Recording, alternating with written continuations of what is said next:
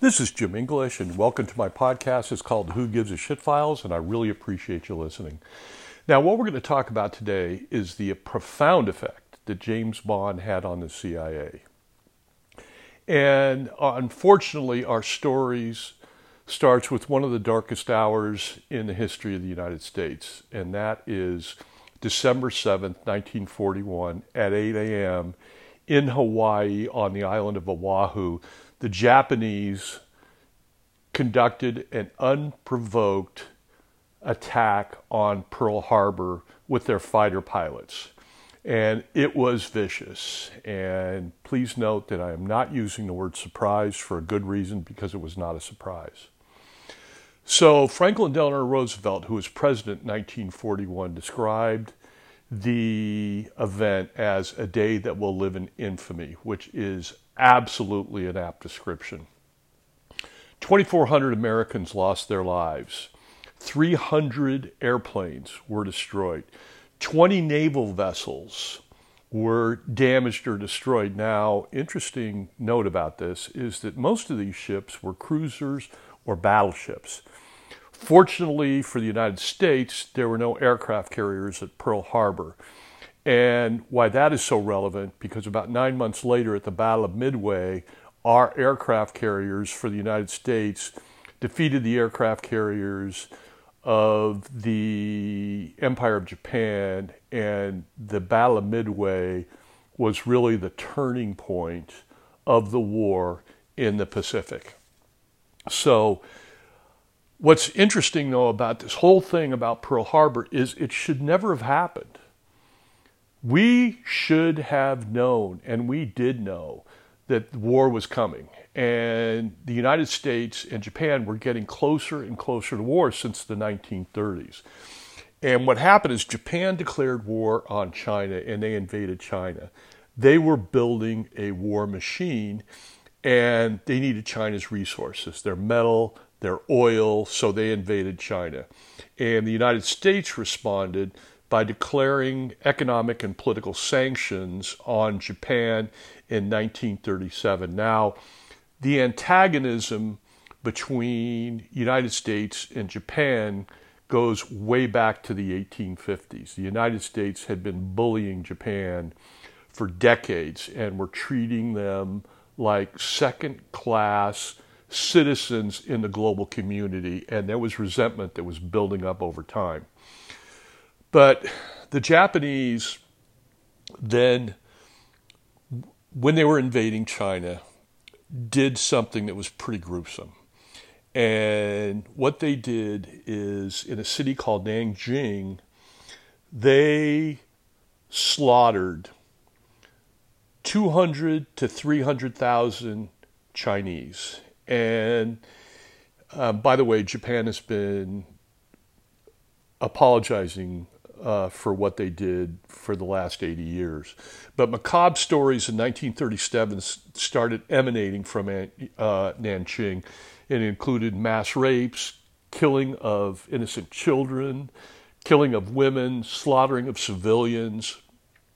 And there was one of the stories that caught my eye that actually hit an American newspaper, was that Japanese officers were having a race to see who could kill 100 people the fastest with swords. And this horrified the United States. So they put an oil embargo on Japan, and the political and economic and oil sanctions did absolutely nothing to break the resolve of the Japanese and their war machine. What it did is it simply drove the two Pacific powers, the United States and Japan, farther apart. So the powers that be in Washington knew that war was coming. They could see the buildup of the Japanese war machine. So it was just a matter of when and where the Empire of Japan would strike.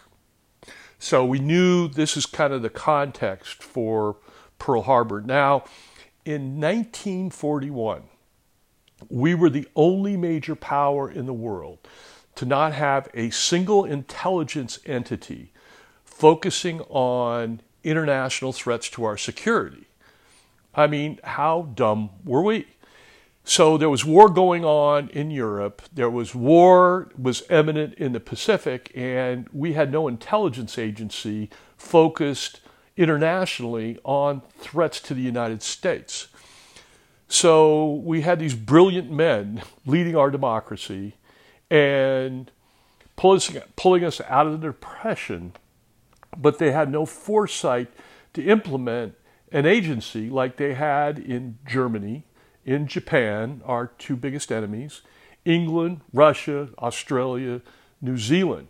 It's just sheer idiocy, and it costs us the lives of 2,400 men. Now, what we did have were several disjointed, unconnected government bureaucratic departments obtaining and ignoring, in this case, intelligent information. What we had the FBI, we had naval intelligence, we had the Department of Defense, and the State Department. They were all getting and obtaining information, but they never talked to each other. So, what we needed was one intelligence agency obtaining, evaluating, disseminating information that was a threat. And we should have been focusing on Japan. They should have had one agency focusing on what the Japanese were up to, because the signs of Japanese bombing Pearl Harbor were everywhere. And there's dozens of things that you could point to, but I'm just going to point out a couple here. So in January of 1941, the Peruvian embassy told the State Department that the Japanese were going to bomb Pearl Harbor before Christmas.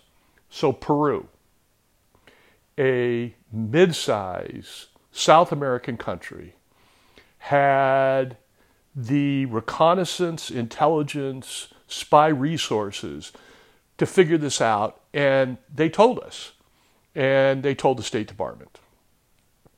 Now, in 1941, February of 1941, Eric Sevareid was America's most esteemed war correspondent, and he was told by the anti-Japanese Korean underground that Pearl Harbor would be bombed by Christmas of 1941. And what did he do? He told the FBI. So you got Peru telling the State Department, and you've got Mr. Sevareid telling the FBI. Now, to our credit, in 1939, 1940, we developed an excellent team that was great at decoding messages from Japan, and that was their function, and they did a really good job, and they decoded several messages that made it obvious that Pearl Harbor was a target. So a decoded message was received and sent to naval intelligence. So once again, you got the FBI, you got the State Department, now you got naval intelligence. And the decoded message said that war was going to commence on December 7th. That was the Japanese leadership telling all their generals and their officers that we were going to war on December 7th. Naval intelligence also got a decoded message from the Japanese on December 5th talking about the ships that were currently anchored in Pearl Harbor. So this was 2 days before the bombing. I mean, we had plenty of time to figure this out. And there were many other decoded messages that either inferred or stated outright the time and place of the bombing of Pearl Harbor. This, once again, shouldn't have happened. There were bits and pieces of information strewn all over Washington among different individuals and different departments, and nobody was collating, gathering, analyzing, and developing a strategy to address all this information that was being sent.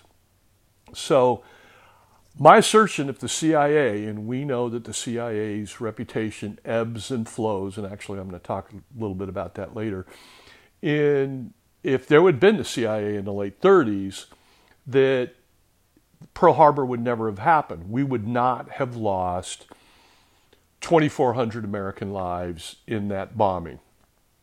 Now, FDR created what he called the Office of Strategic Services. We were still profoundly embarrassed at the failure of American intelligence community. So they started up, once again, Office of Strategic Services, the OSS, created in 1941, and it was a precursor to the CIA, the Central Intelligence Agency. And what the OSS did was it conducted acts of sabotage. It waged propaganda wars. It coordinated and financed and trained anti-Nazi and anti-Japanese resistant groups. As a matter of fact, it trained and funded Mao Zedong's Red Army in China, which we fought in the Korean War 6-7 years later. The OSS had operatives in deep cover in Nazi Germany. And as a matter of fact, one of my friends in a prior podcast called Kevin's Beats the Odds, and Kevin Roberts talks about his stepfather who was in the OSS. And the OSS was all over Europe, they were all over the South Pacific, they were all over the North Pacific, they were in Scandinavia, they were everywhere, and they were a very effective instrument and helped the Allied forces win the war. Now, it was dissolved after World War II because it was designed to be a wartime intelligence agency. So Washington and the president now, the new president, Harry S. Truman, were really still stunned and embarrassed about the failure of American intelligence at Pearl. So what they did in 1947, the National Security Act was passed, creating the Central Intelligence Agency, which I will refer to as the CIA. And the CIA was a civilian agency tasked with collecting, evaluating, and disseminating intelligence data that affects our national security. And it was focused internationally, and because the FBI was focused internally, at least theoretically, that's the way it was supposed to work. But the CIA under Truman, and I have no idea why Harry set it up this way, is that there were two branches of the CIA, and one was the Office of Special Operations, OSO, who reported to the CIA director, and the other one was called the Office of Policy Coordination, which was OPC, that reported to the Secretary of State. So what you have is you have an organization that has two distinct reporting lines, and what that did is that created a very competitive environment and impeded the CIA from doing its job. For example, most CIA stations, both internationally and domestically, had two separate chiefs. The OPC and the OSO were constantly arm wrestling for funding and manpower. The two entities were stealing agents from each other. It was a dysfunctional, disorganized CIA, and it simply was not effective.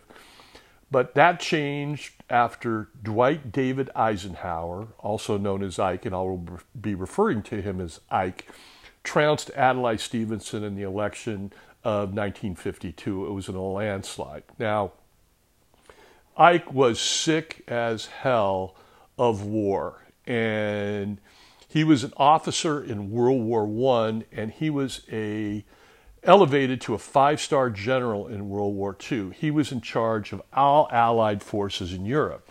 So this was not only the U.S., but it was also the French forces, the British forces, Canadian, Belgium, Australia, New Zealand. He was in charge of the European theater of World War II, which was quite a responsibility. Now, he was responsible for D-Day, landing on June 6, 1944. And almost 10,000 Allied soldiers lost their lives in a 24-hour period. He issued troops into the Battle of the Bulge, where the Allied forces incurred 75,000 casualties.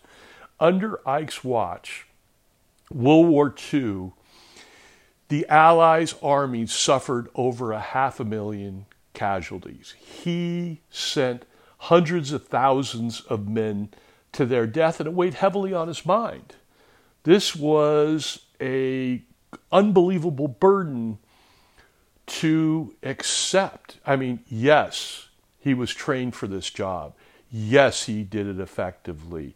Yes, it was at this point in history that we needed a man like Ike to win World War II and defeat the Germans in Europe. But nonetheless, this was going to weigh heavily on somebody's mind. I mean, he would close his eyes at night, and I'm sure he would see thousands of faces of dead soldiers that were killed under his watch. Now, Eisenhower's parents were deeply religious, and he was a man of profound conscience. And what also it didn't help is that he was a man of German ancestry. So he, since what, 9% of the people in Germany were killed, he knows that what he did was killing people that were distantly related to him in Germany. So you can understand why Ike would do anything to avoid war. Any man with a profound conscience would do the same. But what happened in 1952 when he was elected? He had to deal with the Korean War. Didn't get any easier for him. Now, what was going on in 1952 with the Korean War was a stalemated situation in Korea, and there was no end in sight. And the last thing he wanted to do was send more young men off to die. So he negotiated a peace. They drew a line in Korea, and South Korea became capitalistic and United States oriented, and North Korea became North Korea, communistic, totalitarianism, and a dictatorship that was influenced heavily by the Chinese at the time. And what Ike did is he decided the best way to avoid war was through clandestine operations. So he decided to resource and develop the CIA. Covert operations were the best way to prevent war. The Cold War was heating up, and the Cold War was in Eastern Europe versus Western Europe. It was the United States versus the Soviet Union. It was capitalism versus communism. And this was heating up. I mean, in Berlin, the capitalists and the communists, the United States and the Russians, were divided by a flimsy wall that could have ignited a war at any time. So what he was doing, he being Ike, he wanted to fund and implement a CIA that would employ tactics like bribery, propaganda, subversion, assassination of government leaders, and overthrowing governments to avoid war.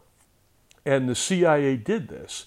And once again, the ends justify the means. And, sorry, the means justify the ends. Sorry, I got that wrong. But what he thought in his rationale was it would be better that dozens of people got killed in a covert operative assignment than thousands of people dying or the collateral damage associated with war, like starvation and slaughter of innocent people. He also wanted the CIA to counter communist expansion. Like the OSS in World War II, the CIA would fund, resource, and train anti-communist guerrillas all over the world. And it was interestingly enough that it would also fund government that were fighting off communism that we perceived as allies. And in order to enact his vision and to get this done, he needed to stop the infighting. You know, there was a, once again, an arm wrestling contest between the head of the CIA and the Secretary of State, and that created a dysfunctional CIA. And Ike was a shrewd politician. He was a smart man. I mean, you don't rise to the level of being head of the Allied forces and coordinating all those egotistical generals from all those different countries into one fighting army without being a political genius. So what he did is he named Allen Dulles the director of the CIA, and then he took his brother, John Dulles, and made him Secretary of State. And by the way, this was unprecedented at the time. This is the first time two brothers were appointed to such lofty positions in our government. And with two strokes of a pen, Ike transformed the CIA into a cohesive, synergistic agency. And the CIA was now ready to take on communism, and it was ready to become the intelligence international arm of the 1950s. So the CIA was growing up in the 1950s, and I want to paint somewhat of a picture of what the 1950s were like. And I read this term when I was researching it, I loved it, is the 1950s has been referred to as the golden age of paranoia. I like that. And for good reason. So you got Joe McCarthy's Senate hearings. He was a senator, and he thought communists were everywhere, in the government, in Hollywood. Under your bed, you had a communist. I mean, that was the term in the 50s. There were communists everywhere, and they were trying to overthrow the government from within. And he created irrational fear of communism, and that was called the Red Scare internally in the United States. Now, Russia had the atom bomb in the 50s, and this created all sorts of concern. Nuclear war and global destruction was one push of the button away, and we're not talking about a battlefield here. We're talking about the vaporization, the total annihilation of countries and regions and nuclear fallout. I mean, this created an incredible amount of anxiety and worry in the United States at the time. Now, UFOs were sighted in 1950 at an unprecedented rate before, and they were seen covering and shadowing in both the USSR and in the United States, where our nuclear arsenals were. I mean, what were these aliens doing looking at our nuclear arsenals? And this was all over the paper. This was not secret. And, Hollywood, of course, they're going to jump on this paranoia. And they started filming movies that dwelled on alien invasions and nuclear extinction. And I remember seeing a bunch of them as a kid, and they were hauntingly, and it fanned the flames of paranoia in the United States. You had the Cold War, you had the Berlin Wall, the communist expansion into Southeastern Asia, you had the Central America, communism, and this fueled the feeling of uneasiness. And I have to tell you that people were thinking the end of the world, nuclear holocaust, nuclear winter is right around the corner. It could happen any day, any minute, that the world would be obliterated. Pretty bad situation. So the CIA also, in the 50s, contributed mightily to the golden age of paranoia. I mean, the CIA were these faceless men, and they were dressed in dark trench coats, running covert operations. And there was no transparency, none at all. I did not want the public to know what they were up to. And they were secret bombings, secret assassinations, secret missions, and overthrowing of governments. And once again, the CIA did all these things. Not only was this a perception, but they did these things as well. Spies lurked in the shadow, ready to pounce on the innocent as well as the guilty. I mean, the CIA was shrouded in secrecy, and it really contributed to the paranoid mood and feeling of anxiety in the 1950s that was pervasive among the people in the United States. But something happened. A global phenomena occurred that changed our perception of spies and the CIA forever. And Ian Fleming, a former British naval intelligence officer, created the great James Bond. And these books were bestsellers in the mid-50s. And James Bond was a super spy. he was a ruthless, blunt instrument. 007, which was his British Secret Service code, had the license to kill. And he could kill whoever he deemed necessary. But he always did this under the guise of righteousness and justice. And the evil foes of democracy better beware, because James Bond was out to get you. And the fact that he was a ruthless assassin only touched the surface of his persona, because he was the king of cool. He was debonair. He was sophisticated. He was nonchalant. I mean, he wanted his vodka martini shaken, not stirred. You know, evil women would see the errors of their ways with one kiss from the 007 lips. And all women wanted to be him, and all men, I'm laughing at this. All men wanted to be like him. And it's true that he was revered as an assassin and also as a ladies' man, a drinker, a smoker, a hard-living man.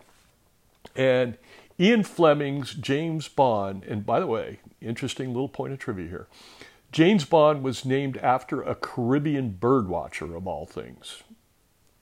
And Mr. Bond is among the most iconic figures in literary history. From the mid-50s to the early 60s, 12 James Bond novels became bestsellers, and the perception of secret agents as shadowy figures lurking in the dark really changed. It changed to an invulnerable, invincible, urbane woman magnet who always fought and destroyed the forces of evil. I mean, he was the man. He killed all the bad guys and won the day for the good guys. And James Bond, you know, Hollywood obviously jumped on this, and James Bond became the most iconic figure in film history. Now, the only literary figure, fictional figure, that is close to him is Sherlock Holmes. And I find it ironic that both are British. Anyways, even though James Bond worked for MI6, which was the British intelligence services, he had a good buddy in the CIA called Felix Leiter. And in the movies, there have been several people that have played Felix Leiter. Now, the Americans and Western Europe, you know, drank up James Bond novels like vodka martinis. And by 1960, the U.S. perception of the CIA was totally reversed. Even though the means were ethically questionable, it was necessary. Just like James Bond. He killed people indiscriminately, cruelly, but it was in the name of righteousness and goodness. So the secret agent, the spy from the CIA as well as MI6, the British intelligence agency, was romanticized and glorified. And with that, the perception changed of the spy community. And funding for the CIA skyrocketed. And so, you know, this one character in these 12 novels totally changed the funding of the CIA. And all of a sudden, the CIA had more manpower, they had more resources, they were favorably looked on by the United States and Western Europe. It totally changed. But there was also something that was even more fascinating, is that Alan Dulles, the director of the CIA, he loved James Bond novels. He devoured them like Russian caviar. And by the way, James Bond loved Russian caviar. And he loved Russian vodka too. Now, he may have fought the Russians and he may have killed the Russians, but he liked their caviar and their vodka. And so what Dulles did is he started corresponding with Ian Fleming, and who was the author of the James Bond novels, and they quickly became friends. I mean, let's face it, they were both spies, and they both admired each other. And what happened in the first couple of Bond novels, the British Secret Service, would come to the rescue of the blundering CIA. Now, the CIA was not painted in a bad light. They were just inept, and you needed a British Secret Service and James Bond to ride in on the White Horse and take care of business like they did in Dr. No and Goldfinger, and so it was the British Secret Service were the heroes. But what Dulles did is, by befriending Fleming, he convinced the author of the James Bond novels to paint the CIA in a better light. He knew that the novels molded the CIA perception. And so that's what Ian Fleming did, is he started painting the CIA as competent, a good partner, against evil, and that really helped the perception of the CIA. Now, something else happened is Ian Fleming told Dulles that the CIA was behind in gadgets. And let's face it, part of the intrigue, part of what makes James Bond movies and novels so great are the gadgets. The Aston Martin with the ejector seat, the oil slick, the grill with machine guns. I mean, those gadgets are part of the James Bond legacy. So the CIA director took Ian Fleming's criticism to heart, and he appointed a staff that worked and was tasked with implementing Bond-type gadgets. And the CIA developed a poison shoe knife. Now, if you remember from Russia with Love, James Bond had already saved the world, and he had already gotten the girl, but one of the bad guys was actually a woman, and she was posing as a maid in the hotel room, and she clicked her heel, and this knife came out, and there was poison in the knife. And she tried to kick James Bond, but of course he prevailed. But the CIA developed a poison shoe knife. And they also, now if you remember Goldfinger, there were the homing beacons where they were magnetized and James could follow Goldfinger all over Europe. Well, the CIA implemented that. They also put cameras in pigeons. They put cameras in cigarette packs. They developed an intruder detection device. So when you leave your hotel room, if you're a secret agent, you can find out if somebody's been in your room and how long they were in your room. They even put a radio in a pipe. So if you were in trouble and you had your pipe there, the bad guys would be talking to you, and that conversation would be transmitted via radio to the CIA. And at one point, Fleming was thinking about killing off James Bond, 007. And Dulles was thinking, whoa, that can't happen. The man's invulnerable. He's invincible. He's super spy. You can't kill him off. That would affect the CIA's perception, and I want my funding, I want my resources, so he talked him out of it. So Ian Fleming decided that he wasn't going to kill off James Bond. He was going to keep writing the novels. Now, James Bond was our invincible, invulnerable CIA agent. I'm sorry, British Secret Service agent. But Ian Fleming was not invincible and was not invulnerable. What Ian Fleming did is he imbued the characteristics of himself into his fictional counterpart of James Bond. James Bond was always smoking. He was always drinking. I mean, he drank sake, he drank Heinekens. Daniel Craig drank Heinekens. He drank vodka, martinis, and champagne, and brandy, and smoked cigarettes throughout the movies and throughout the novels. But unfortunately, so did Ian Fleming, and he left us too early. He left us on August 12th of 1964, and he was age 56. Now, Mr. Fleming created one of the most enduring figures in film and literary history. the famous James Bond.